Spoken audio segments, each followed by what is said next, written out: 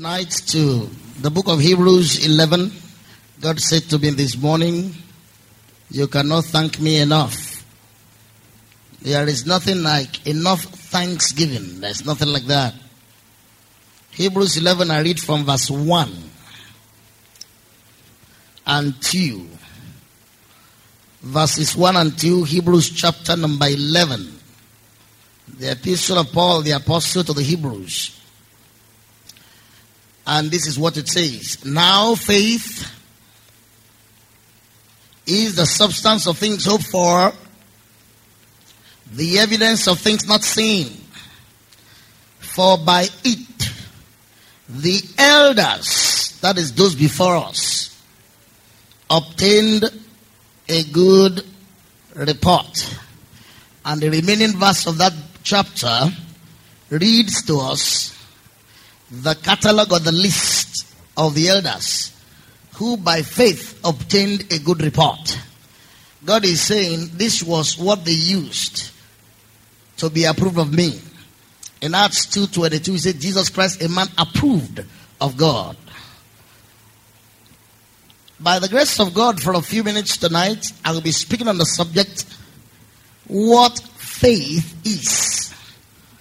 Or in another way of saying it, is the nature of faith. The nature of faith, or what faith is. I will have wanted to preach also, probably during this seminar if there is time, on what faith is not. But as I'm speaking on what faith is, I will be telling you what faith is not. And the intention is so that you may obtain a good report. Shall we pray? Father, thank you for the privilege of being in Christ. Thank you for the joy of living for you. Galatians 2:20 said, I am crucified with Christ, nevertheless I live, yet not I but Christ that liveth in me. The life which I now live in the flesh, I live by the faith of the Son of God who loved me and gave himself for me.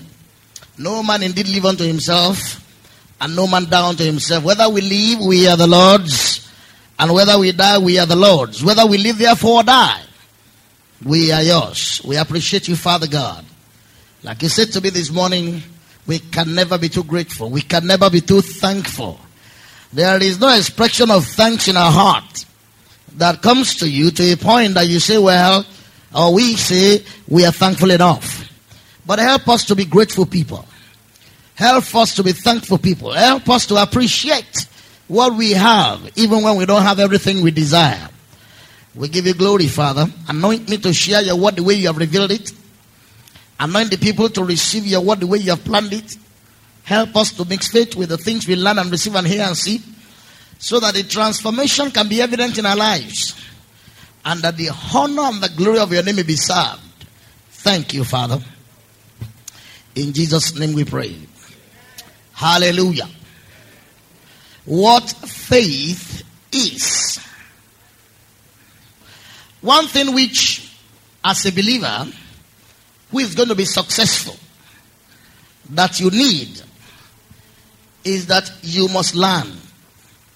If you are going to be a successful Christian, when I say successful, I'm not talking about what the world uses as a standard of measuring success. But what I'm saying is, if you are going to be what God planned you or programmed you to be, if you are going to apprehend the purpose for which you have apprehended of Christ, if you are going to get to the place where you started out for, if you are going to receive everything God has planned for you, and become every person, every bit what God planned for you to be, you are going to have to learn. The word learn can be defined as to get knowledge of. To get knowledge of. Or to be skilled through study and experience. You are going to have to learn. I can say this to you, that as far as I know God, in 25 years of continuous Christian experience, deep Christian experience, on intermittent Christian experience, on broken fellowship and communion, I can tell you that God will have for you as an individual some short-term and long-term courses that he wants you to learn. God wants you to learn from him. God wants you to learn from others. God wants you to learn from His Word. And God wants you to learn from the experiences you go through. In the Word of God, several people learned. Even Christ had to learn. Hebrews 5:8 says, though he were his son, but he learned obedience. Obedience is not something we are born with. Some of you here are rebellious, cantankerous. You don't know obedience. You have to learn it.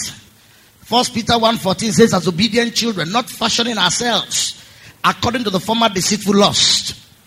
When you come to Christ, there is something the Word of God said is bound up in your heart. Foolishness. Proverbs 22:15 says, foolishness is bound up in the heart of a child. He said, but the rod of correction chaseth it far from him. Whether he be a child in the physical or a child in the spiritual, foolishness is bound up. Foolishness simply means disregard for God. Disregard for God's will, for God's ways, for God's method, for God's person, for God's work. Disregard. Because Psalm 14 verse 1, Psalm 53 verse 1 says, the fool saith in his heart, there is no God. That's a fool. And the Bible says foolishness is bound up in the heart of a child. He said, but the rod of correction know how to chase this far from them. So you are going to have to learn. Paul tells us that he learned. In Philippians 4:11, he said, I have learned in whatsoever circumstance or situation I find myself, wherein to be content. You have to learn contentment. There are some things that are not meant for you. There are some places you are not going to get to. There is a form, a fashion in which God does not want you to conform to. You have to learn contentment. Godliness with contentment is great gain. The problem with many people is that they are not content. It's not that God has not been faithful, but they are not just content. They have a greedy spirit. An attitude of trying to get as much as they can get every time from everywhere. There are some things you will never get because they are not meant for you. There are some places you never get to because they are not meant for you. There are some people you will never be because they are not meant for you. And you just have to learn how to be satisfied with whatever God hath given you or who God hath made you. And stop trying to push yourself or force yourself into things that you have no business with. You are going to have to learn. Jesus learned, Paul learned. And the Bible tells us in 1 Timothy 5:4, it said we should learn to show piety at home. Whether it be your physical home or your spiritual home, learn to show piety. If you are going to be a religious person or you are going to be a giver, learn to give at home. Begin from where you are. The light that will shine very far will be the light that shines brightest at home. You see, because some people want to go international. I remember recently a young man was sharing with me, says, I think I'm going international. I said, what will you go and show international? What will you go and show them internationally? Well, you have little to show them nationally or even villagely or locally or townly. Well, you have little to show. What will you go and show them there? You think those people there are fools? The Word of God says, seest thou a man diligent in his business, he shall stand before kings. Exposure is not for rascals. When you have not made it where you are, you don't show the character, the temerity, the simplicity, the basic thing God wants you to show. How do you think God will expose you? God had to expose Christ himself in Matthew 17:5. He said, this is my beloved son, in whom I'm well pleased. They hear him. Which means he has something to say because he has made me happy. I'm satisfied with him. As far as I'm concerned, he has learned obedience. He has submitted himself to his parents, his spiritual parents. Because when Christ had to learn how to live under parents. There are some of you who can never live under any authority.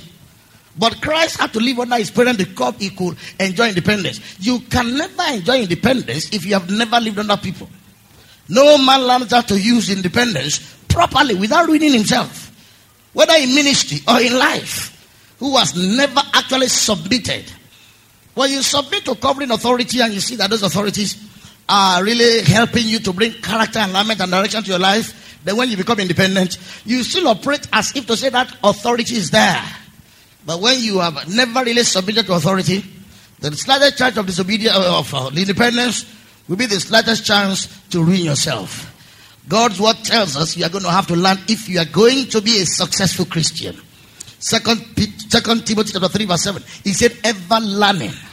Our learning should be we must commit to a lifestyle of learning. It's Proverbs 1:5.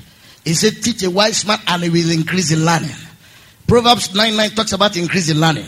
Proverbs 16:21 talks about increase in learning. And another thing Deuteronomy 31:13 tells us is that we must learn the fear of God. The fear of God is the beginning of wisdom. The fear of God is the beginning of knowledge. We must learn the fear of God. You see, many people think, well, fearing God is something that is in everybody's heart. I know people who don't fear God, neither do they regard men. In Luke chapter 18, there was a judge that called an unjust judge. He said he did not fear God, neither did he regard men. To fear God means to consider God's opinion in your action, your decision, your statement, and your choices. Not just to assume that he's not there, and no matter what he wants to do, he can go ahead and do. We need to learn. It's very important. Paul told Timothy in 2 Timothy chapter 3 verse 14, he said, continue thou in the things that thou hast learned. You know, when some people leave a place, they just forget whatever they have learned. When they leave Rhema Chapel, they forget the integrity of the word of God. They forget the power of prayer. They forget praying in the spirit. They forget obedience. They just forget. And Paul encouraged, said, continue thou in the things which thou hast learned and have been assured of, knowing of whom thou hast learnt them. I mean, when you leave a place, continue. That's when you show you are a disciple. Indeed. Jesus said in John chapter 8 verse 31, and Jesus said unto those Jews that believed in him, if you continue my word, then are you my disciples indeed, and you shall know the truth, and the truth shall make you free. I said before I came here, a few minutes as I was praying on the bed, one of our Remites who is on NYC called me. He said, sir, he said, one thing that has kept me going here is that I have steadily continued the things you have instilled in us. He said, the place where I find myself is very seductive. It's a place where you can forget everything and do anything, anyhow, anywhere. He said, it was when I got here that I started valuing and appreciating the things you have put in us. He said, I have continued in them. He said, and when I continued in them, I have seen the benefit. Because I stand out in the crowd. I'm shoulder and head above everybody. Everybody suddenly seems to notice me. Because I continued. They said, I would easily have been absorbed by the system of the society in which I found myself. He said, but I refused. I continued in the things that I have learned. And I have been assured of. Not only did I learn them, but I was assured of them. You told us it works. And I have seen that it's working. You told us that if we continue steadfastly in these things, yet a little while and he that will come and will not tarry. It may not so soon show, but it will surely show. It may not show in 3-6 months.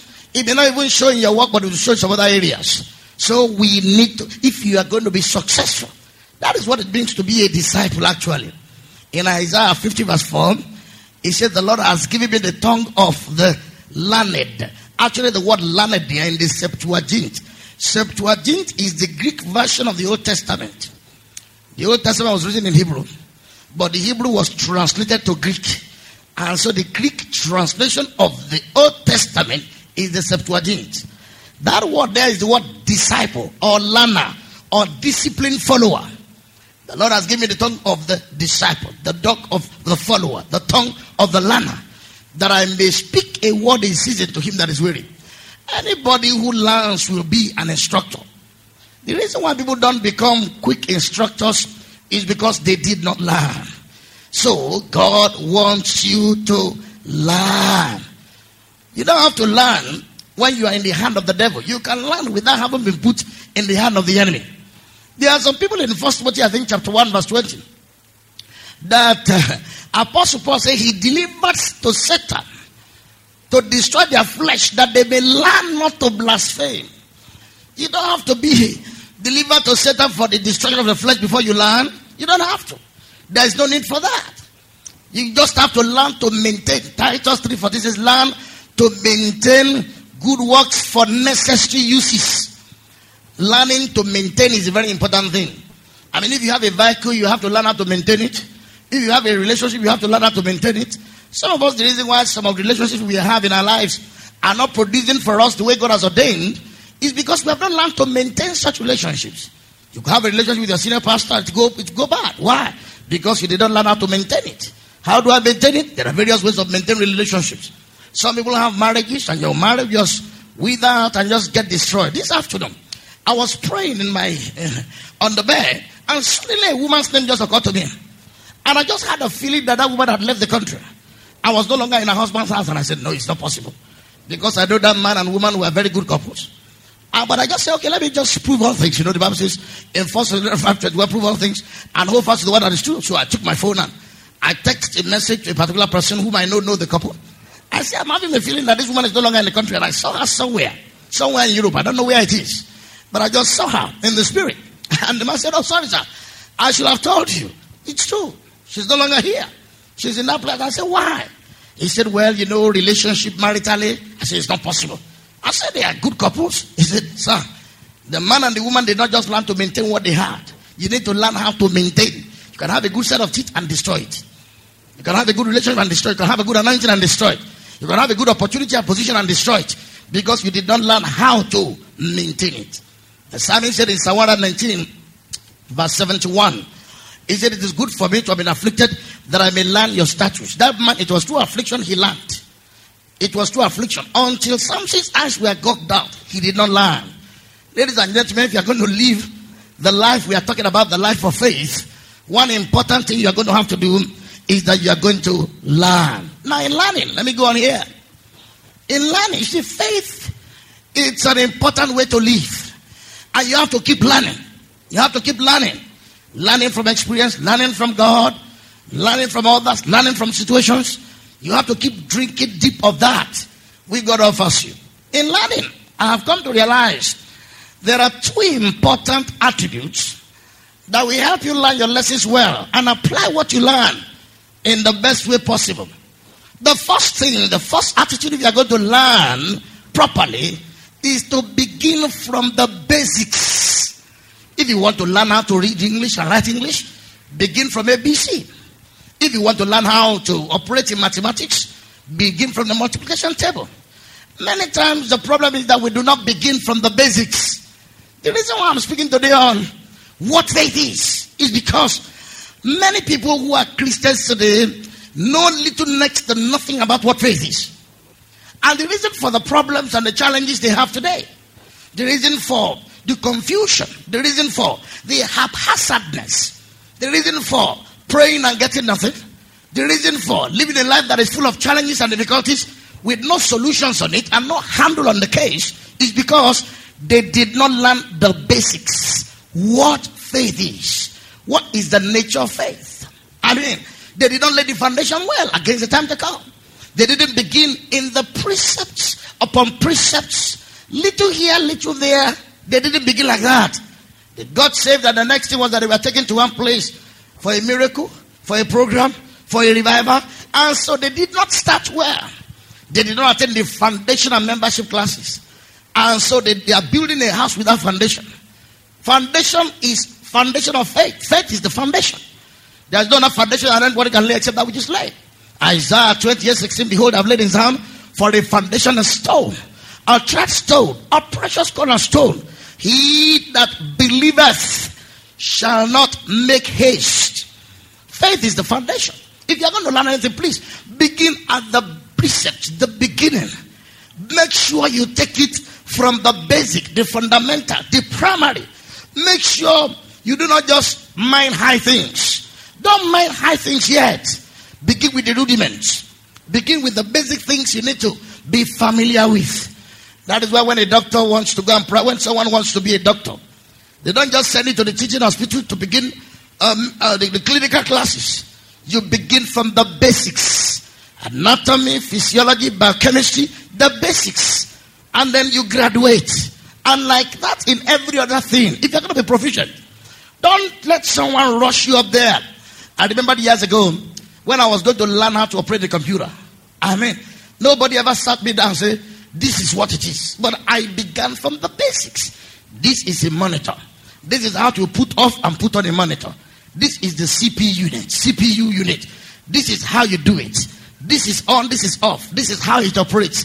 Now, when you lay such foundation in your learning, you are preparing yourself in such a way that no matter what the challenges are, you can handle it. And that is why I'm speaking on what faith is. Don't think it's too simple. Most people here don't know what faith is. If I were to tell you to explain to me what faith, because many of us have been assuming some things are faith. We have been expressing them and we think they are faith. We have been going around them and think they are faith. We have been using some other people's experiences to think it's faith. But it's not faith. So what faith is? The first thing is, make sure you begin from the rudiment, the basics. What is faith? What is faith? What is Bible faith? What is real faith? What is scriptural faith? What is the God kind of faith? I'm not just interested in expressing something or saying something because others are saying it. or because I feel I should say it, I go to the root. I go to the beginning. The course which I don't understand, I search out and make sure I search them out from the very basics, the elementary. You see, those basic and elementary things are the most important things of our lives. And I think that is what we need to emphasize. So the first thing is, if you're going to learn anything, and you're going to effectively possess the accurate knowledge about anything, you must lay a good foundation. You must not without a foundation build. And for the Christian life, an understanding of the subject of faith is the foundation. Is the foundation upon which everything is based. If you are going to deal with God, faith. If you are going to overcome the devil, faith. If you are going to survive, faith. If you are going to deal with your circumstance, faith. So faith becomes an important ingredient of life that you need to basically be familiar with the things, elements of. I'm going to take some time. I have noticed that I need to begin to teach the principle of faith again. Because you see, when this ministry started, the first things I taught those early disciples was faith. I mean, I put them on faith. I had to tell them this faith. So when I'm speaking, I'm not speaking over their head. You see, some people, because they don't understand the principle of faith, when you are saying something, they cannot agree with you because they understand the spirit in which you are operating. You are operating at a different level. And they have not been able to buy materials, books, tapes, and expose themselves to correct information about faith. That's why the disciples or the converts of the 80s and the 90s, many of them are not well grounded, not rooted, not established. Every little wind, you see somebody 12 years old begging for money, 12 years in the faith, begging for money, going from pillar to post, being tossed around by every wind of doctrine, going from this man of God to another man of God, from this church to that church, cruising about like a maniac, not knowing, not being located, not being found, not being rooted, not being grounded, because there is no foundation. You see, there is the kind of foundation we had that no matter what you say about anything now, we know where we are going. We know where we are from. We know who we are. We know what we have. We know what we can do. We know where we stand. It's not a matter of pride. It's just a matter of having been founded correctly, having started out properly, having been grounded in the basic things without stretching yourself. The things that we are built on it, we are built based on that foundation. It's that foundation that supports the structure. What you are going to be able to put on a building will be determined by the foundation. The foundation is what supports the superstructure. And without the foundation being as firm and strong and reliable as it should be, you can put very little on it. That's why you find Christian couples fighting just like unbelievers. Because their life is not founded on faith. Divorcing, separating, contending, coming up with various forms of arguments that are not necessary because it's not founded on faith. Life is founded on faith. Nothing is given granted as it is. There is a fight to faith. If you care to know. So let me go on tonight. The second thing you need to have is that when you are learning, you must pretend as if you know nothing. If you come to learn like someone who already knows, you will learn little. You will comprehend little. If you come to learn and try to put what is being given you on top of what you think you already know, you will not get correct things. At times, the best way to learn new things is to unlearn old things. To forget about the things you have learned before. To see to it that, look, I thought I know, but now I know not like I ought to know. 1 Corinthians chapter 8 verse 2 said, he that thinketh he knoweth not yet like he ought to know. When you come to learn, come and say, look, I know nothing. I don't know anything. I'm coming like someone who wants to receive. I'm coming with a very open mind. I'm coming with a receptive spirit. I'm not assuming anything. I'm not saying anything. I'm not saying I know faith. I'm not saying I know hope. I'm not saying I know love. I'm not saying I know prayer. I'm not saying I know everything. I know nothing. I'm just learning. That was something that Mary had. The Bible tells us she sat at the feet of Jesus and had his word. Martha felt she knew everything, so she was just cooking. She was just busy serving. He was just busy going about the normal course. But you see, Jesus said, hey, Martha, you missed this. I've come to your house. How many times did Jesus visit Martha's house?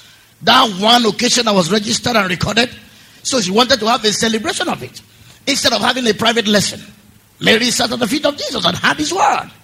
When do you think you can have the opportunities you have? You see, when I see people, the way they use and fritter with and throw away vital opportunity of the present.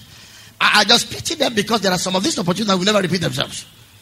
A faith seminar of this nature may never repeat itself in your lifetime. Seminars and deliverance may never repeat themselves. If you choose to have a seminar again in May, like we're going to have, or June, you just discover that this seminar will never repeat itself. Look at, as a church, I have never taught on faith in 15 years. I've said one or two things along the line on faith, but to dedicate a whole weekend and teach on faith, I've not done that in 15 years. Never had the time. Never even thought about the need for us to do it. And so when things come, just come and say, I know nothing. I don't know anything about it. I'm just open. I just want to receive. I just want to drink. You need to have your spiritual bibs on and just be wide open. And just be completely receptive and say, look, I'm going to drink as much as I can. I'm not going to miss one word of this thing. I mean, even if writing will make you miss it, if writing will make you not understand it, listen to it first and get by the tape and then write what you're going to write.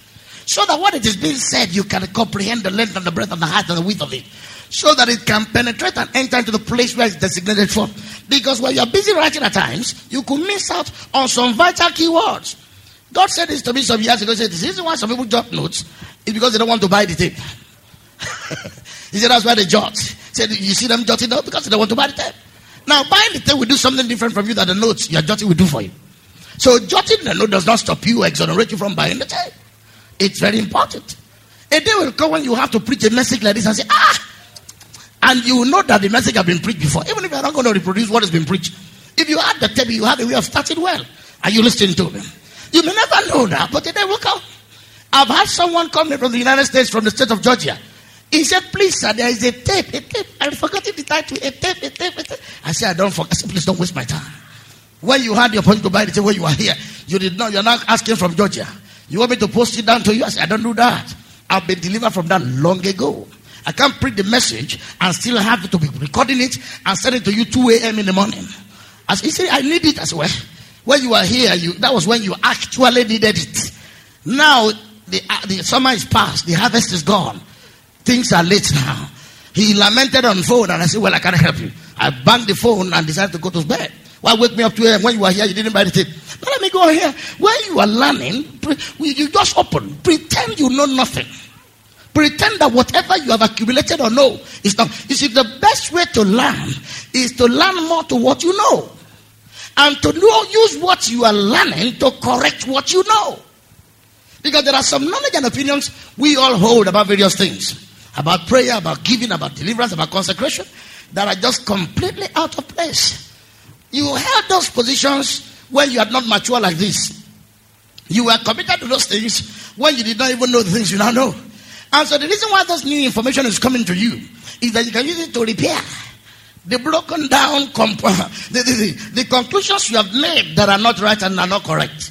Today we are learning faith. The word of God says in Galatians 6:3, he that thinketh he is something when he is nothing deceiveth himself, and the truth is not in him. How can I get the truth into me? I have to come assuming I'm nothing. That's how I get the truth into me. I have to come saying, well, I don't know anything.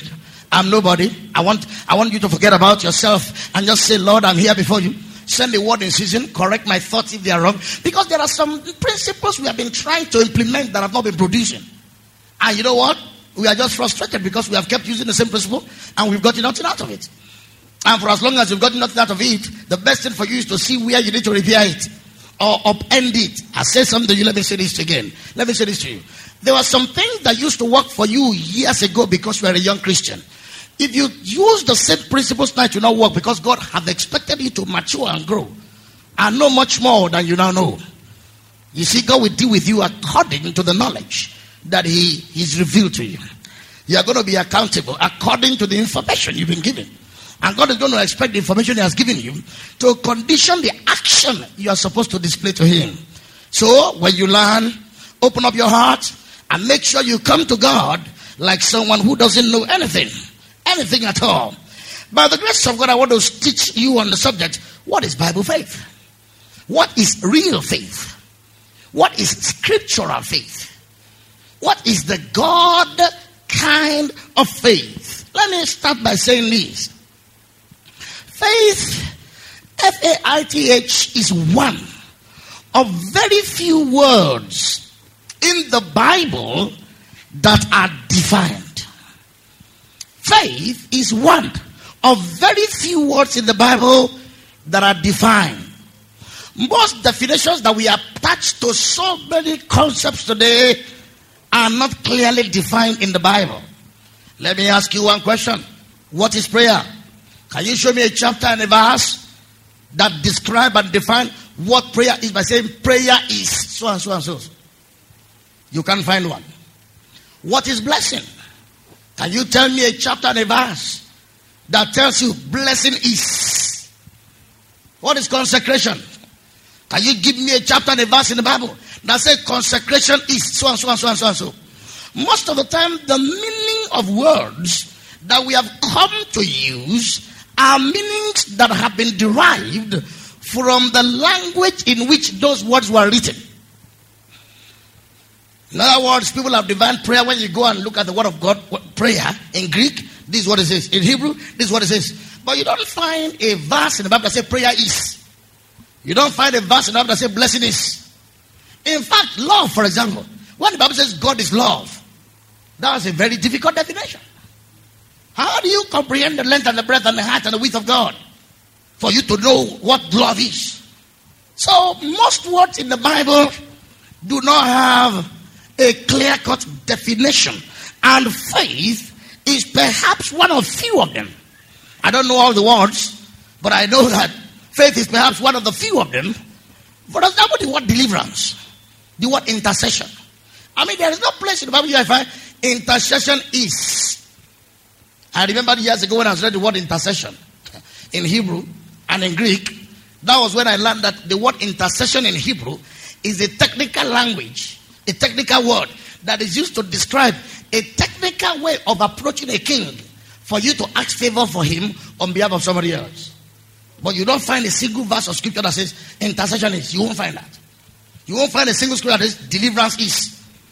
And that is why when we define some of these words, we define them only in terms of one or two Greek words we are familiar with, or one or two Hebrew words we are familiar with. There are several dimensions to so many of them clearly. And that is why I want us to read Hebrews chapter 11, verse 1. Here you find the biblical, universal, generally accepted, generally utilized definition of faith. The God kind of faith. The Bible faith. The real faith. The kind of faith God wants you to live by. The kind of faith we have been talking about. The kind of faith that will produce results. In this definition, we'll find so many things. But I will show you one thing we are just going to deal with tonight. Hebrews 11, it says, now faith is. This is a definition. This is not an idea. This is not a thought. This is not an opinion. This is not an advice. This is a definition. Just like when you say, what is physics? Physics is. What is biology? Biology is. What is mathematics? Mathematics is. What is church? Church is. It says now, which means a million times from now, a million years from now, read this same definition, it remains. Over the years, there are some definitions that have changed about things because of further discovery by man. Because of several other things that man have come to know about those subjects. Because man is always learning. But God has set the cornerstone of what faith is eternally. He has put it in a way that is not subject to private interpretation. He has set the bounds, the north, the south, the east, and the west bounds of faith. He has clearly stated it in a way that you don't need to be confused by anybody. Because this is not subject to private interpretation. I remember years ago, there was a definition of prayer that some man gave me and I held on to it. Then I had Kenneth Hagin's definition. Then I dropped that man's own. And then I held on to Kenneth Hagin's own. And after a while I had some other. So definitions kept changing, you know. This is because there is no specificity. But because of the importance of the subject of faith, God had to define it. He had to clearly make sure it was not subject to private interpretation or human thoughts. He said, now, eternally, forever, no matter what country, no matter what circumstance. Because I've discovered that when you ask people to define prayer, over here we define prayer somehow. Toby define prayer somehow. Allah will define prayer. Emmanuel Dadale's major would define prayer somehow. This is because there's no specific definition of prayer. Why you say deliverance, for example? Some people have equated deliverance with everything and anything. Deliverance from television, deliverance from bread eating, deliverance from Coke, all of that. I've heard people who said they went for deliverance to be delivered from Coca-Cola. And they had to line up and be anointed with oil and scream and shout, and the spirit of Coca-Cola came out of them now. That's wonderful. You know, in these days there are so many spirits. So many spirits. Spirit of television and so on. People who, when, you see, it's just like something addictive. You know, fasting, for example. I've been subject to various interpretations. Some people say I fast television off. I fast off yams. I don't eat yams. I fasted it off. Now the reason for I've had all manners of things. You may not have in the kind of group in which you work, but I've seen all manners of things. Manners of things. And so on. I mean, years ago I discovered Franklin Hall. Franklin Hall was the man who brought a doctrine, they call it body felt salvation. That man believed that you can be so burnt up by the fire of the Holy Ghost that your clothes will not get dirty anymore and you will not sweat. Your sweat will not smell anymore. And he spread the doctrine. He came here to Ilorin, he spread the doctrine. He had quite a number of disciples here in Ilorin. And every one of them kept destroying and fasting in all manners of ways and so on. This is because it was left to private interpretation. It was left to private interpretation because, well, one way or the other, you'll be able to define it by how it's done or when it's done or where it's done or with whom it's done. But here God have laid the foundation. He has set it in a way in which is immovable, established. He says, now, Hebrews 11, now faith is the substance of things hoped for, the evidence of things not seen. I want to deal with this verse today a little bit. There are so many facts in this verse about faith. There are so many things in that simple statement you see there about faith. But I want to deal with one major one, and that is what faith is related to. What is faith related to? And I'm going to show you this and I'm going to explain it. And I'm going to read some other translation of this verse so that you know exactly what faith is. Not what faith was or what faith is going to be, but what faith is now and forever. What faith is, what is faith? I'm describing the nature of faith. The nature of faith. So you see, when you know the nature of something, you will not know whether you are operating in it or not. Because there are people here, you thought you've been operating in faith. At times when people say, I'm operating in faith financially. What they actually are telling you that I'm failing. That's what they're telling you. I'm using faith to get money. Now, faith is not an inferior way to live. It is the best way to live. It is the most prosperous way to live. But when people say, well, you know, I've been using faith to eat, what they are telling you is that I've been going hungry. That's what I'm telling you. Or, you know, it's faith. I've been using faith. They are here at work today and they are shaking. And I say, why are you here? I say, well, I'm using faith. Now, if you are using faith, you shouldn't be shaking if you know what faith is. If you are using faith, I'm going to tell you today what faith is and what faith is not. But basically, I'm going to emphasize on what faith is. What faith is. Now, there are two things in this scripture, Hebrews 11, that we just read, that we need to know faith is related to. So I want you to write this in your note or have it in mental or whatever. And the first thing is, faith is related to the things hoped for. Just write like that. Faith is related to the things hoped for. That is the first thing faith is related to. The second thing faith is related to is that faith is related to the things not seen. Those are two statements. Faith is related to the things hoped for, and faith is related to the things not seen. So that you understand what faith is, the nature of faith. You learn it like you are learning it for the first time. You learn it like a child. Except you receive the kingdom of God as a child, we cannot enter. Children are very good at learning. No matter what you tell them to write, they just write it. No matter how you tell them, they just say, well, I'm just going to be a child. And that is the way I want us to look at it today. Now, I want to tell you, I will take the first one. Faith is related to things hoped for. Faith is related to things hoped for. Under that, I want to tell you this to start with. That faith is in that scripture, the A part of that scripture, he said, now faith is the substance of things hoped for. In that scripture, the first thing you will notice is that faith is different from hope. Hope is not faith. Faith is not hope. If you read it again, you will see that clearly. Faith is the substance of things hoped for. In that scripture is clear that faith is different absolutely from hope. Now, let me describe hope to you in the English language. What is hope? Hope, write it down, is a feeling that what is wanted will happen. That what I want will happen. That is how hope is. Hope is a feeling that what is wanted will happen. So faith is different from hope. And I want to show you 4 things to let you know whether you are in faith or you are in hope. If I look at a young student and I say to her, Aisha, admission. Say, well, by the grace of God, I will be admitted. Now that is hope, that's not faith. So if at the end of the day you are not admitted, it was not because you operated in faith and God failed you, but you are trying to appropriate the blessing of God by hope. Hope is a good waiter, but a bad receiver. Oh, how is your uncle that says he's going to send you the letter of invitation for coming over to see for the vacation from Germany? Well, I hope he's going to do so. I hope, I trust he's going to do it somehow, some way. Now that is hope. That's not faith. And so if your uncle eventually does not send you anything, it's because you operated in hope instead of faith.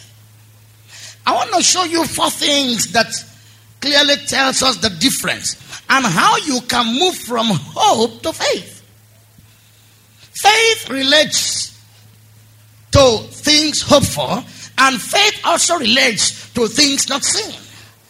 But what's the difference between hope and what's the difference between hope and faith? Now let me define it by saying this. Hope is usually directed towards the future. It is always future tense. I hope to be rich. I hope to make it. I hope to be healed. I hope to pass the exam this time. Now, hope is directed towards the future. It is always future tense, pointing to the future. Listen to this. Hope is an attitude of expectancy concerning things that are still future. Hope is not faith in King James. In the original Greek, it's not there. But the fact that the word now is not there does not mean that that definition still does not show that faith is now. He said faith is. When they say something is, what does it mean? Present tense. So even if you remove the now and the now is not there, at least the is there. And I looked at it and the is there in the Greek. So if what you are saying is like an expectation of something to come, if what you are saying is like you are looking forward to it, you are thinking of it, it's like you do not believe you have it. Now that is hope. That is hope, that is not faith. Because many times, at times, actually what we are expressing to God is hope, not faith. Faith has to do with what is now. Faith has.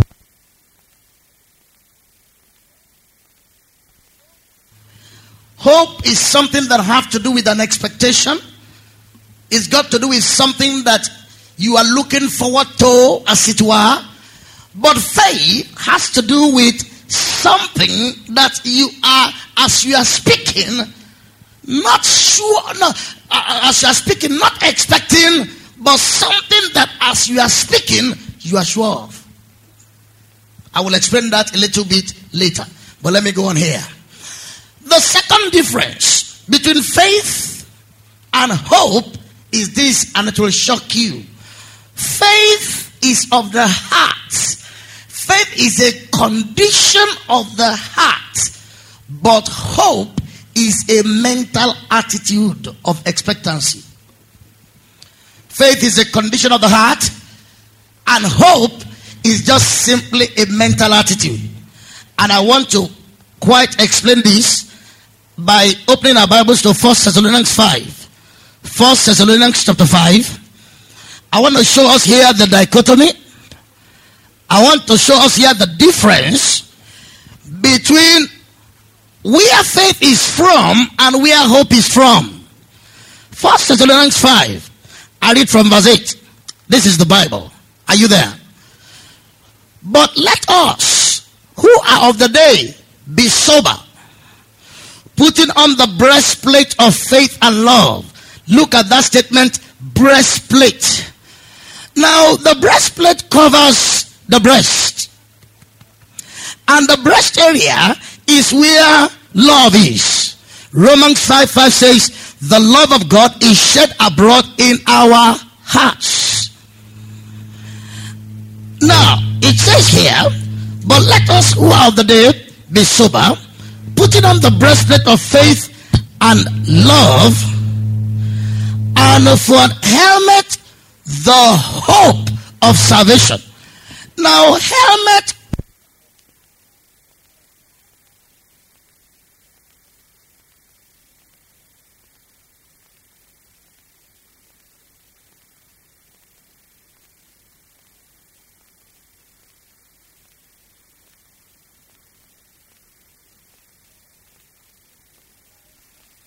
is that while faith is of the heart, hope is something that's got to do with the mind. Now, here in the scripture in 1 Thessalonians 5:8, it said, but let us who are of the day be sober, putting on the breastplate of faith and love. Now, people have no problem with knowing where love is from. Love is of the heart. The love of God is shed abroad in our hearts by the Holy Spirit that is given to us. You know as well as I do that the Holy Spirit lives in the heart, and that the love of God is shed abroad in the heart. Because where the Holy Spirit is shed abroad is where the love of God is. The love of God is shed abroad in our hearts by the Holy Spirit. But you also know that the Bible says, with the heart man believeth unto righteousness. So when you read the scripture, it says, putting on the breastplate of faith and love. Which means wherever love is, that is where faith is. Love is of the heart, we know that already. The love of God is shed abroad in our hearts. It said breastplate. Now breast is the heart region. And that is what breastplate is all about. Righteousness is the thing of the heart. So here it says, the breastplate of faith and love. And for a helmet. When you talk about a helmet, you put it on the head. Head. It said for a helmet, the hope of salvation. So you can see from this scripture that we just read that the word of God here tells us where faith is, heart. Where hope is, mind. So when you hope for something, it is not usually from the heart. Hope is an expression of a mental attitude of expectancy. It's an expression of mental expectancy. Let me say it like this. Hope is primarily a mental attitude of expectancy concerning the future, while faith is primarily a condition of the heart produced within us. I mean, up till now, you may not know the difference, but that is just it. When you say, I hope, what you are doing is that it is your head. Your head has done a calculation. Your head has done a kind of permutation. With your head, you have come to a point where you are expecting. But it is not with the heart. Because faith is of the heart. Faith and hope do not have the same root. If they have the same root, they may not be different. So that's the second way in which faith is different from hope. So when you say, when they ask you, are you healed? I say, I hope so. Now, you can know as a child of God whether that comment is from the heart or from the head. Let me say this to you. Our mouth is hooked to two places. It's hooked to our head and it's hooked to our heart. Out of the abundance of the heart, you can speak. But out of the imagination of the head and the thinking, you can also speak. When I'm speaking in understanding, I'm not speaking from my heart, I'm speaking from my head. Because I'm speaking from a source of something that I know. When I'm speaking in tongues, I'm speaking from my heart. Because out of the abundance of my heart, I am speaking. So hope is not a thing of the heart. It is something from the head. When they say, will your brothers, have you received that letter from your letter of admission yet? You say, well, I hope so. Now, you can see from the way you speak it that it's not from the heart. You can see from the comments you make that it's not rooted. It is not firm. It is a mental attitude of expectancy about the future. It is not a certainty concerning the present. The third difference between faith and hope. The third difference between faith and hope is this, and I want you to listen carefully. Hope does not have substance, but faith possesses substance. Hope is a thought. Hope is an idle thought. Hope is a dream. Hope is an idea. It has no materiality. It has no tangibility. It has no definitiveness. And it has no specificity. What do you mean? When you are hoping, you are not definite. When you are hoping, you are not specific. When you are hoping, you are not confident. You are not sure. But when you move in faith, faith is, you are confident about it. So to what extent are you confident that you are healed? That is how you know whether you are in faith or in hope. To what extent are you confident that you are going to be rich? To what extent are you confident that you are delivered? To what extent are you confident that you have that admission? To what extent? When you operate in hope, you are not definite. We say, well, somehow, somewhere, sometime. I know. One way or the other. Now that is hope, that's not faith. And that has no substance. Because you see, there is no tangibility, there is no materiality, there is no definiteness, there is no specificity. You cannot say, I am sure. I don't know whether I'm making myself clear. When they ask you, are you sure you are here? You say, well, I think so. Now that is hope. Even at times you can say, yes, I'm here. But you know whether you're answering from the head or from the heart. You see, most of the time the problem is they are so similar, they are so together, they have been so used interchangeably, we almost think they are the same, but they are not. Faith is. Now let me now give you some translation of that scripture now, so that you understand. Listen to this.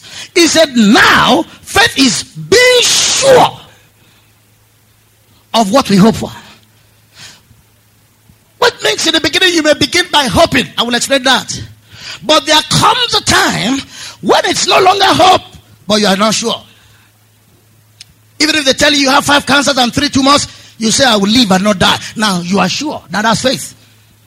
But there is a time, a point in time, when all you have is hope. Let me give you the fourth definition so that I can the fourth difference, so that I can explain this in a little bit way. The fourth difference between hope and faith is that hope is what sets the target of what we want, but it is faith that brings it to us. Hope is what sets the target. Hope is what begins. As you begin to hear the word of God about healing, something rises up within you. It is hope. That thing within you begins to tell you, God can do it. God will do it. God can do it. You can have it. You can make it. Now, all of that is not faith. It is hope. All of that is not faith. Oh, God will do it. Now, that's hope in the future. God can do it. That's hope in the future. I will be rich. That's hope in the future. So what happens is this. Hope has no specificity and definitiveness. When you are hoping, you are not sure. You are not confident. You are not assured. You cannot say, I know now it's so. I think it will be. I know God will answer me. I know God can do it. I know I can have it. I know one way or the other it will happen. I will get the letter somehow. Somehow my name will come out. Now that's all hope. Now you may think that is faith, but it's not. Until you are confident. That is where the scripture says faith is the substance. It simply means when you are in faith, you are sure. You are confident. It is not something you are thinking will be done. It's not something you think God can do. It's not something you think maybe, maybe not. It's something that as you are speaking now, you see it done. You know it's done. No matter what anybody says, it doesn't bother you anymore. You are confident. Now, this is why this translation becomes necessary. He said, now, faith is being sure of what we hope for. In the beginning, you start with hope. Every believer needs hope. Hope is the beginning. And the way hope comes is that you begin to hear the word of God about it. You begin to see examples of it. You begin to see that it's possible. Now hope begins to rise. Hope gets you excited. Hope makes you feel, yes, this our God is a good God. But faith goes beyond excitement. Faith now has a confidence, a sureness. And if you ask faith, will God ever do it? Faith will answer, God will never do it because God has done it now. That's what faith is. It's not something he's going to do. It's not something he can do. If you are just saying, well, our God is able, that's not faith. No. You will say that until next year and nothing will happen. Faith is being sure of what we hope for. Another one says, this is the American Standard Version. He said, now faith is assurance of things hoped for. The Beckley translation says, but faith forms a solid ground for what is hoped for. Moffat translation says, now faith means we are confident of what we earlier on hoped for. We are confident. It's no longer hope. It's no longer saying, I know God can do it. I know he has done it before. He has been a help in ages past. I know he did it for somebody before. All that is not faith. You can operate like that for 10, 15 years and nothing has changed. And nothing will change. Hope does not change things. Hope does not have creative ability. Hope is just a mental attitude of expectancy. And expecting something that has no substance will never produce. That substance, that creative element is only what faith can produce. In the beginning, we all start with hope. You must have hope. And that is why when you see people who are hopeless, they commit suicide. But everybody will start with hope. You start with hope when you begin to hear the word of God. The word of God about what he has done before. The word of God of what he can do. The word of God about his resources. The word of God about his capabilities. That hope begins to rise. We call it hope rising in those days. Hope rising. Hope begins to rise within you. And as this hope begins to rise within you, you begin to have an expectancy. But you see, for that hope to change to faith, you have to hear that word to a point where you are convinced that he is not just able, that he will not just, that he cannot just, but that he has. That's why faith comes by how? Hearing. And hearing. The moment you stop hearing, you abort the process of faith. You will still have your hope. You still have your hope, bro, it's on the way. You still have your hope. I will be able to build it. You see, but until that hope changes by reason of hearing and hearing by the word to something you are not just sure he is able to do, to something you are not just sure he is willing to do, but to something you know he has done, that is when you give substance to your hope, and then faith replaces hope, and then you get the result. You may come to feel the Holy Spirit. And the man of God says, if I lay hands on you, will you receive the Holy Ghost? I said, well, I hope so. Now he lays his hand on you, you don't receive, well, it's expected. But when he says, Did I lay my hands on you and receive the Holy Ghost? He said, oh yes, even before you. I remember a man like that. A Muslim man who was a member of this church years ago. He was led to Christ by his wife in his home. When he came to my office that morning to be filled with the Holy Spirit, I told him, I said, I will lay my hands on you, and when I lay my hands on you, you'll be filled with the Holy Spirit and you begin to speak in tongues. He said, what will happen? I said, you will just be filled with the Holy Spirit and you begin to speak in tongues like this. He said, you mean I will just raise up my hand? And I said, and he just started speaking in tongues. No need for him to lay hands on him. Now that's faith. When he was coming, he had a little. His wife already told him about being filled with the Holy Ghost and speaking in tongues. So he probably had a hope that, well, if you take me to Reverend George, I will be filled with the Holy Ghost. But when he got there and I taught him the word and I showed him example in God's word, that word in him translated hope to faith to such a point that he was not just expecting anymore, he was sure he had it. Let me explain this further so that you can understand what I'm saying. In Mark 11:24, the word of God says it in this way. What things soever you desire, when you pray, believe you receive, and you shall have. Let me ask you a simple question. Did that scripture say you will have what you desire? Raise up your hand. If you believe that scripture says you will have what you desire. Mark 11:24. He said, what things soever you desire, when you pray, believe you receive, and you shall have. How many of you believe that that scripture says, I will have what I desire? Nobody? I know everybody's very careful. All right. How many of you also know? How many of you say probably, well, that scripture did not say, I will have what I desire, but that scripture says, I will have what I prayed for. Well, don't let me bother you because I know you don't raise up your hand. But you see, that scripture we read did not say you will have what you desire. That scripture did not even say you will have what you prayed for. That scripture says you will have what you believe for. What things soever you desire when you pray, believe that you receive, and you shall have. The last contact with having is belief.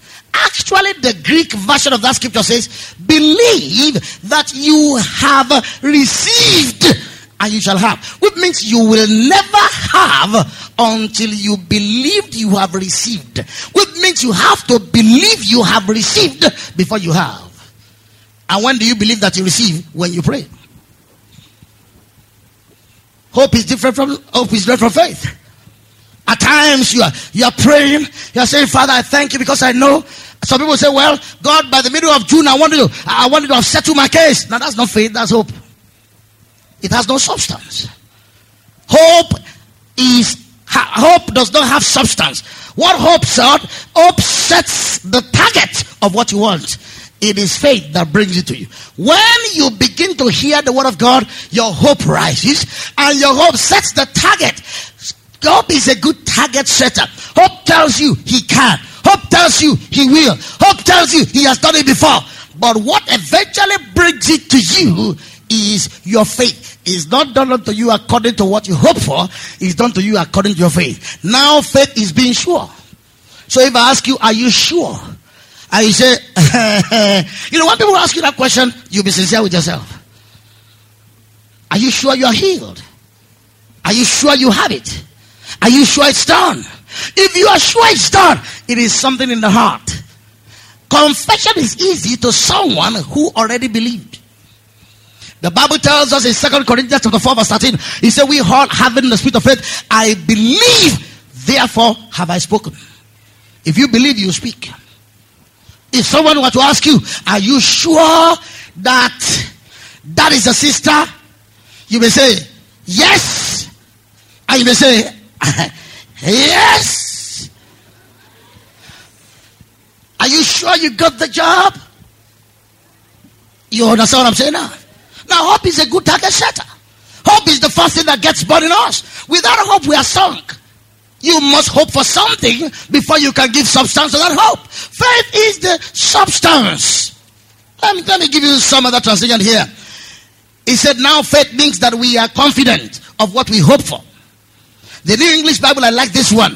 He said, and what is faith? He said, faith gives substance to our hopes. You know, we have hopes and aspirations. What makes it solid? That's what faith is. And what makes it solid is when you keep exposing yourself to the word of God. It's what keep exposing you keep exposing yourself to the word of God, because the more of the word you have, the more the substance. Because according to Isaiah chapter 6 verse 13, he said the holy seed of God shall be the substance in the midst of them. In Job 32:18,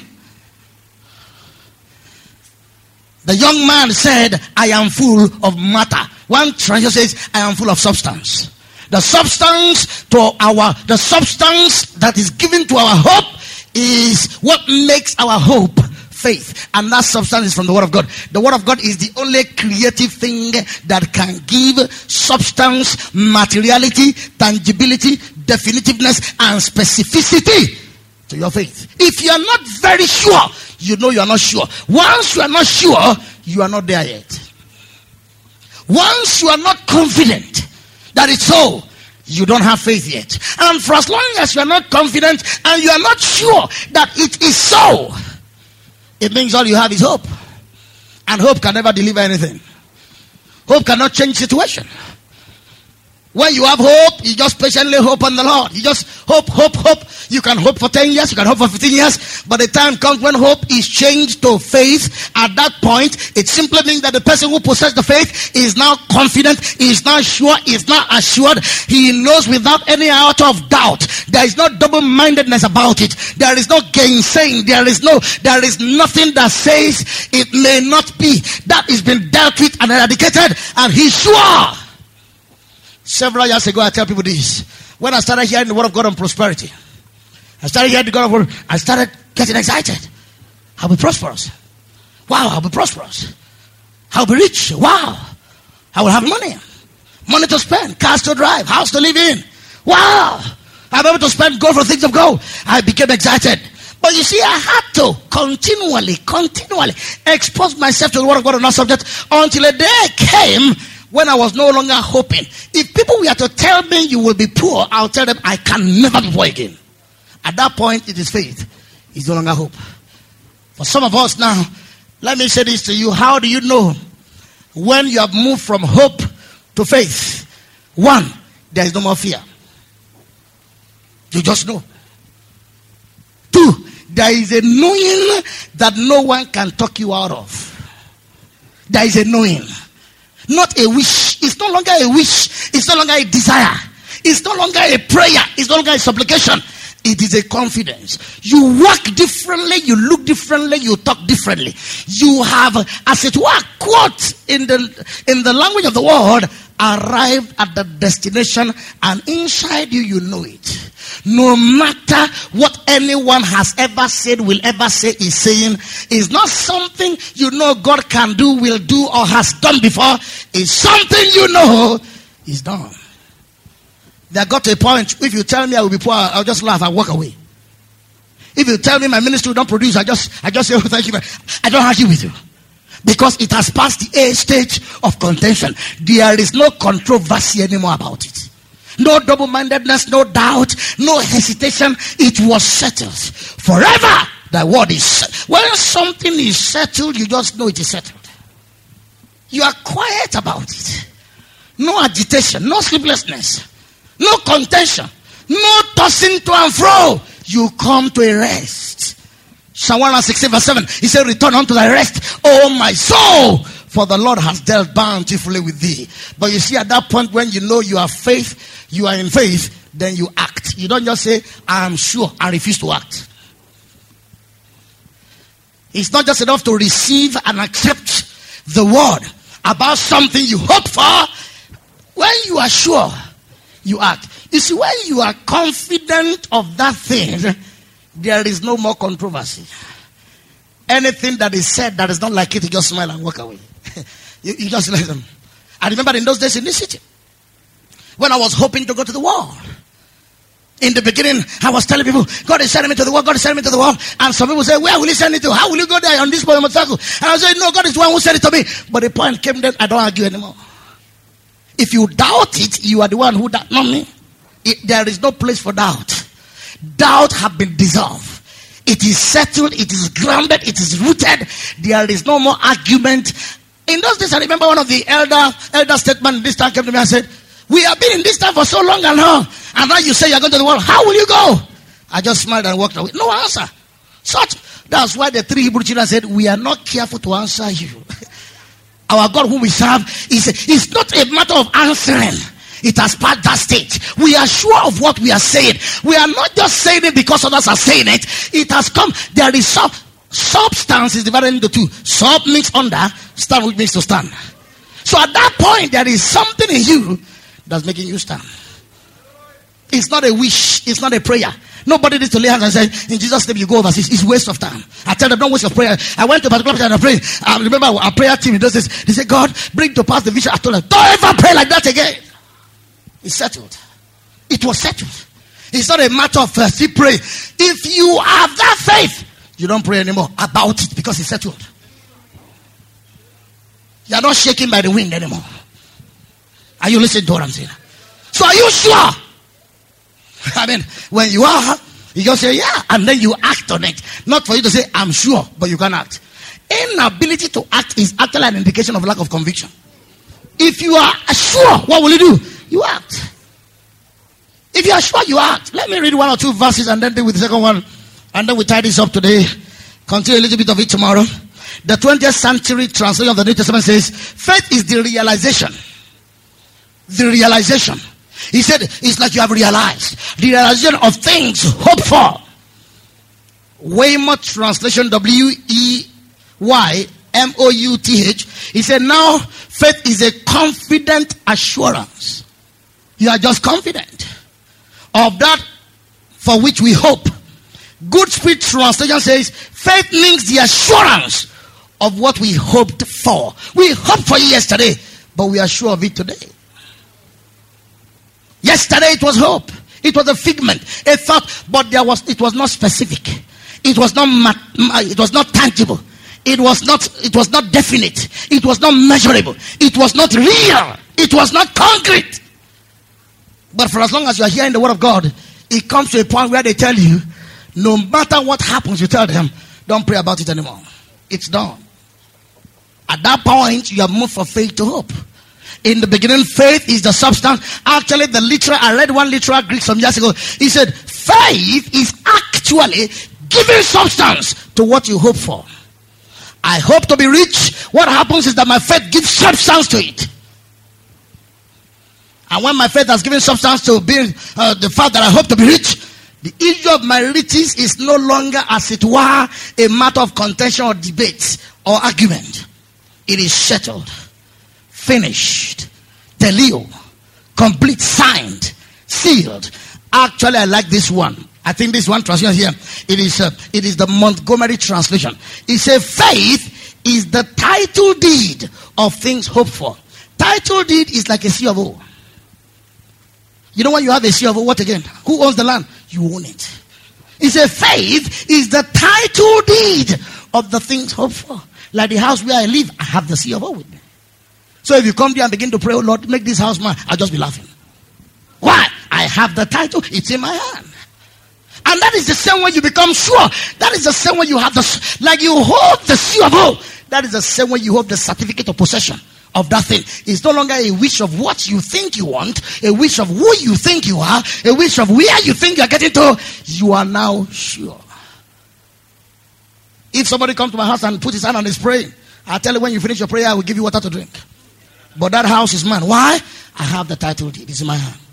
That's how faith is. When you know something is yours, you can say, I know that I know, that I know, that I know, that I know, that I know, that I know, that I know, that I know, that I know, that I know. No matter what any other person is saying, it's settled. It's like when you have the key to your wedding, the ring of the wedding in your hand. And somebody is praying over your sister, your sister you have married. Oh Lord God, I possess this sister. You just laugh and walk away. When you finish praying, let me know. I'm bundling you to the police station. I know what is mine. You will just quote Galatians 6:17. Henceforth, let no man trouble her, for she bears in her body the mark of Walebileu. Title deed. Look at your neighbor and say, do you have the title deed in your hand? It is substance. Faith, you will. Look, let me say this to you. The same way in which you hold the certificate of acquisition in your hand is the same way you hold the tangibility of that thing in your heart. So that no matter what anybody is trying to say or do or trying to work out, you know they're wasting their time. It's settled. Like I remember some years ago when God spoke to me about Faith Mommy. It was in January 1981. So I decided on my own that since God has said she's mine, I just put a mark on her in the spirit. And I decided I was not going to talk to her until I'm ready. So I waited for 11 months. No, you see, he that believeth, when you know you have it, you are not in a hurry. I just said to myself, if you go there, you're wasting your time. There is a mark on her. No trespassing. No parking there. She bears you. If you go there with your short trousers and your dirty shirt, you're wasting your time. That's why I say, brother, when the Lord has settled it for you, there is no controversy. All brothers may be going around performing the he-goat ministry. They're wasting their time. What is done is done. What is settled is settled. You have the title deed. You have the legal document. You have heaven's word that says it's yours.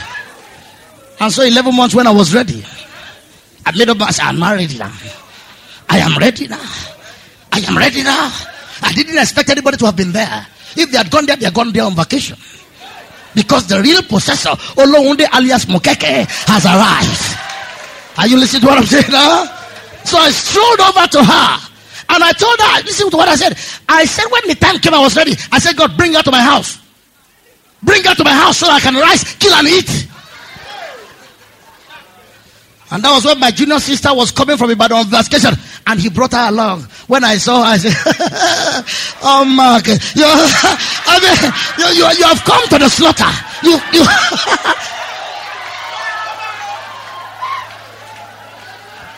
You know what I mean by substance now? You know what I mean by substance? It is yours. It's not some. I don't have to begin to pray. Oh Lord, in the name of Jesus. No. That's a waste of prayer power. It's settled already. When she came in, I said, you're welcome. So my sister and her slept. I also slept on her bed. And I prayed from a deep sleep from God to follow my sister in the early hours of the morning. And I commanded her to sleep very lightly. And so while I was on the other bed, I was looking in that direction. Lord, it's now time. She lifted up her head. I said, can I see you for a second? Can I see you for a second? She brought it all the way from Ibadan. She brought it to me here. And then I just went to her. Just simple statement. The Lord has showed me, you are my wife. Pray about it and let me know the answer. I finished the business. No long summer in an evening service, or else the angels will leave you in the building. So I just dispatched the instruction. Are you listening to what I'm saying now? 7 days after, she came again. What is happening? I have prayed about it. When she was saying it, there was no reason for excitement. I did not need to. I celebrated back in January when the Lord said, look at her, she's yours. Thank you, Jesus. So for you now to begin to pray, oh Lord God, in the name of Jesus, let no brother. A brother wants to become a leper, should go near her. Let us see what happens. Faith is the substance, the title deed. Let me go here, one translation anymore. Oh dear. Another one says, faith is being sure of the things we hope for. Being sure. Williams translation says, now faith is the assurance of the things we hope for. Everybody say assurance. So the question of faith you need to ask yourself is this: am I sure? If you say it is yours, the question is, are you sure? If you are not very sure, you are not very confident, then you are just in hope and not in faith. If you are in faith, you will be sure. Not the kind of sure, bulldog sure. Say yes. Yes. You know, in fact, the reason why you are shouting is that you are not sure. You know that. How many people want to? You know. If I ask you, have you parked the car outside? Some people say, yes, I'm sure. But you know when you said that, you know you are not sure. You hope you could have parked the car outside, but you are not sure. Look at your neighbor and say, are you sure? That is faith. There is a grounded assurance. There is a blessed confidence. There is a guarantee. There is a specificity. It is mine. I'm not wishing. I'm not like one of those brothers playing kalo spiritual game with your emotion. My sister, you are mine.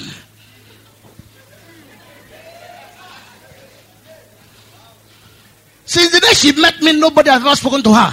And since the day I married her, nobody has ever made mistake. That is confidence. So when you are walking straight, you just know. How many of you know what I'm talking about? You just walk. You know what I'm saying now? You just walk. Because you have the tangibility. We may not be able to go beyond this one actually. But let me give you another translation here. The Amplified, I like this. It says, now faith is the assurance, the confirmation, the title deed of the things we hope for. Faith is related to the things we hope for. But faith is not hope. And when you move from hope to faith, the first person to know will be yourself. Except you've been thinking. Because people think, oh, I know God can do it now. Hey, I know He has done a great provider. Great provider. He will. That's not faith. He has. Blessed be God who hath blessed us with all blessing, spiritual blessing in heavenly place. I'm not trying to convince Him to provide for me. I'm not wishing He provides for me. I'm not believing He will provide for me. I'm confident He has provided for me. I'm sure. I believe I receive when I pray. So I know I'll have. I believe I received when I prayed. When did you believe you received? When you prayed. From the moment you believed that you received when you pray, faith begins to give substance to what you hope for. It's no longer a wish. No matter what anybody says, doesn't matter. It's a confirmation. The title deed. You have the right proper document to show. If somebody says, why do you think it is yours? The word of God says. Why do you think you have it? The word of God says. Why do you think He will do it? He can do it, Can do it. Hey, God, we know you can do it. We know you have done it for Abraham, for Isaac, for Jacob. You did it for Noah. Oh, Jesus. You are wasting your time. You think it's faith, but it's not faith. You know what that is? Hope. Now that hope will not make you ashamed. For as long as you keep the process of transforming hope to what? Faith. And how do you do that? By the word. That is why when you don't read the Bible, there is no. Many of us have good hopes. Hope to be. There are people here who hope to have millions. But you are not grounded in the scripture that tells you that He. Listen to the scripture. He said He has made Him to be poor for us. Christ became poor so that through His poverty we may be. Now, when did He become poor? 2,000 years ago. So where are the riches? They're with me right here. Well, I hope so. You are still hoping. May I have taken it. It's my. Years ago, I knew in this time I was going to be rich. It's not a matter. If they asked me, will you be poor? I was preparing myself for riches. I started preparing to act like a rich man. I opened various accounts in various banks. Even when I did not have, but I was just sure that it was impossible. Prosperity will have to occur inside you before it occurs outside you. It will take place within before it takes place without. If it is not happening outside, it's because it does not happen inside. It has to take place within you. Can I have an amen there? Do you understand this lesson tonight? These are the things you need to learn. It's not a matter of hoping. Hope is good. It sets the target of where we are going.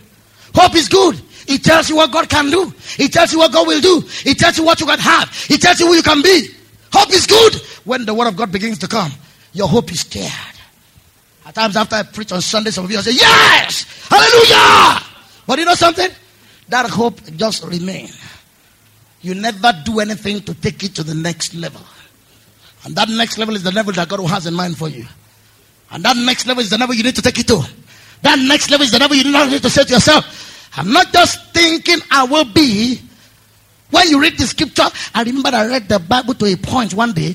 I put it on the floor and I stood on it. when I read that God gave Israel houses they did not build, and furnished and equipped it. All they came into their houses with was their portmanteau. I said to myself, if this is what God did to the Israelites, we are the spiritual Israelites of the New Testament. I took the Bible, I put it down, and I said, God, I'm standing on your word, literally. I said, I know this word can, heaven and earth will pass, but this word will never pass away. Now that is substance. Substance. You are standing. When they say, what are you standing on? You will say, I'm standing on a rock. Is this more than a rock? You are standing on the everlasting covenant. You know inside you. If anybody ever tells you this night, prepare to be poor, what will you say to him? I know some of you will not be able to talk around because you are not very sure yet. Ask your neighbor, will you be rich? Stand on your feet and let's bless him.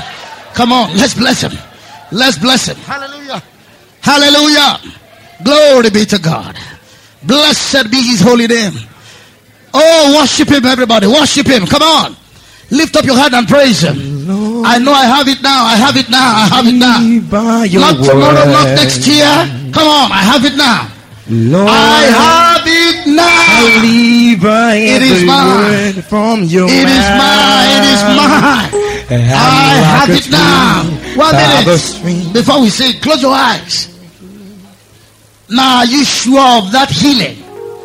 Are you sure of that promotion? Are you confident? Is it something registered in your spirit? Does it register in your spirit that you are there? Does it register in your spirit that it is yours? It's not make believe. It's not bulldog tenacity. It's not shouting until you lose your voice. It is a confidence.